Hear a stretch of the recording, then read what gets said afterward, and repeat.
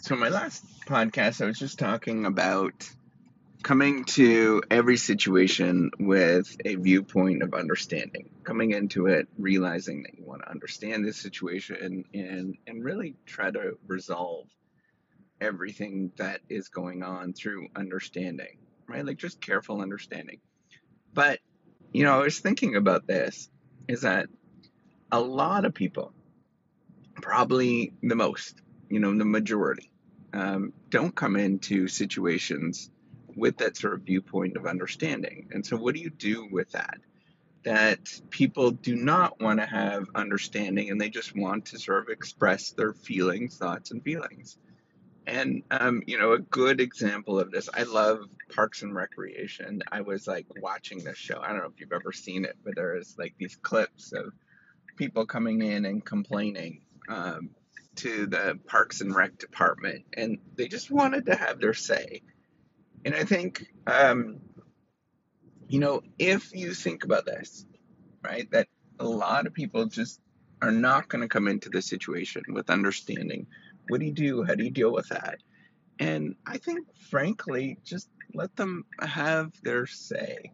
And that's the only thing that you could possibly do. I think Ron Swanson in the show was really good with dealing with this. He just kind of did his thing and allowed people to have their say and just kind of sat there, right? And I think that's the only thing that you could possibly do, knowing that there's a lot of people that just you'll run into that really don't want to make the effort to come to an understanding, right? And they're just upset, they're anxious, they just want to have, I don't know, they just are really, um, they just are frustrated, I guess. And the way that they sort of address their frustrations is sort of vocalizing it. And, the thing is you can't change that. You can't change who they are.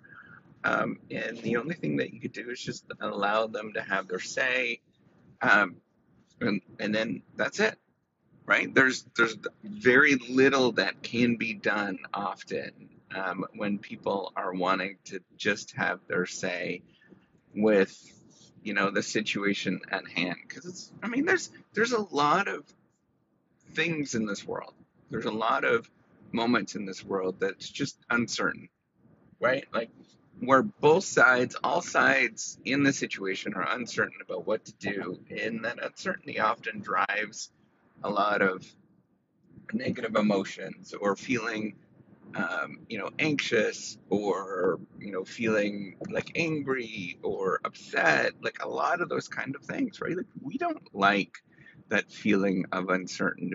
We really don't know how to deal with it, or we don't like the feeling of like hopelessness, for example, or where somebody removes, the because they're using a system, it sort of removes any particular, um, you just kind of feel powerless in that circumstance.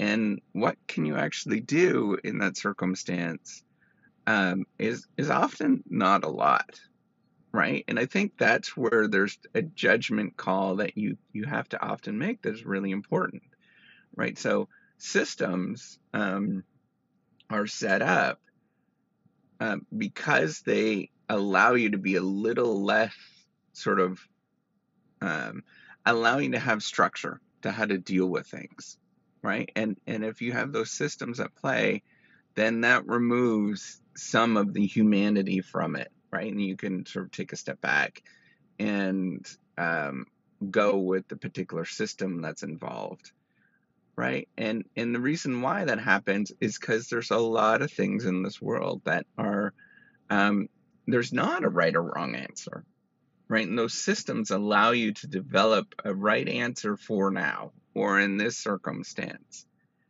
And with that right answer in this particular circumstance allows you to kind of move forward with it. I think that's where you have to have a conversation and how do you move forward with this, right? How do you deal with this circumstance so you could just keep moving forward? And you make a judgment call, right, to rely on the system that's available. Um, or you sort of step in with some humanity and you sort of say, is this system functioning well in this particular circumstance? And most of the time, the systems are designed in such a way, or a good system is designed in such a way that most times it should work pretty effectively. But under rare circumstances, right? So 5% of the situation is probably even too high, like a 1% of every situation that is encountered. Um, are not being dealt with in an appropriate way. And that's where you dedicate your time to figure out how to manage those particular events. And then what you try to do is systematize or think about how you make a system to address those particular issues in the long run. So you sort out those particular problems, right? And the goal is to realize that there is just a lot of arbitrariness in this world and a lot of uncertainty. And your goal is to figure out a way that to resolve each problem, each event in such a way that it seems fair, and where people can come away from it with a sort of sense of understanding, whatever that might be.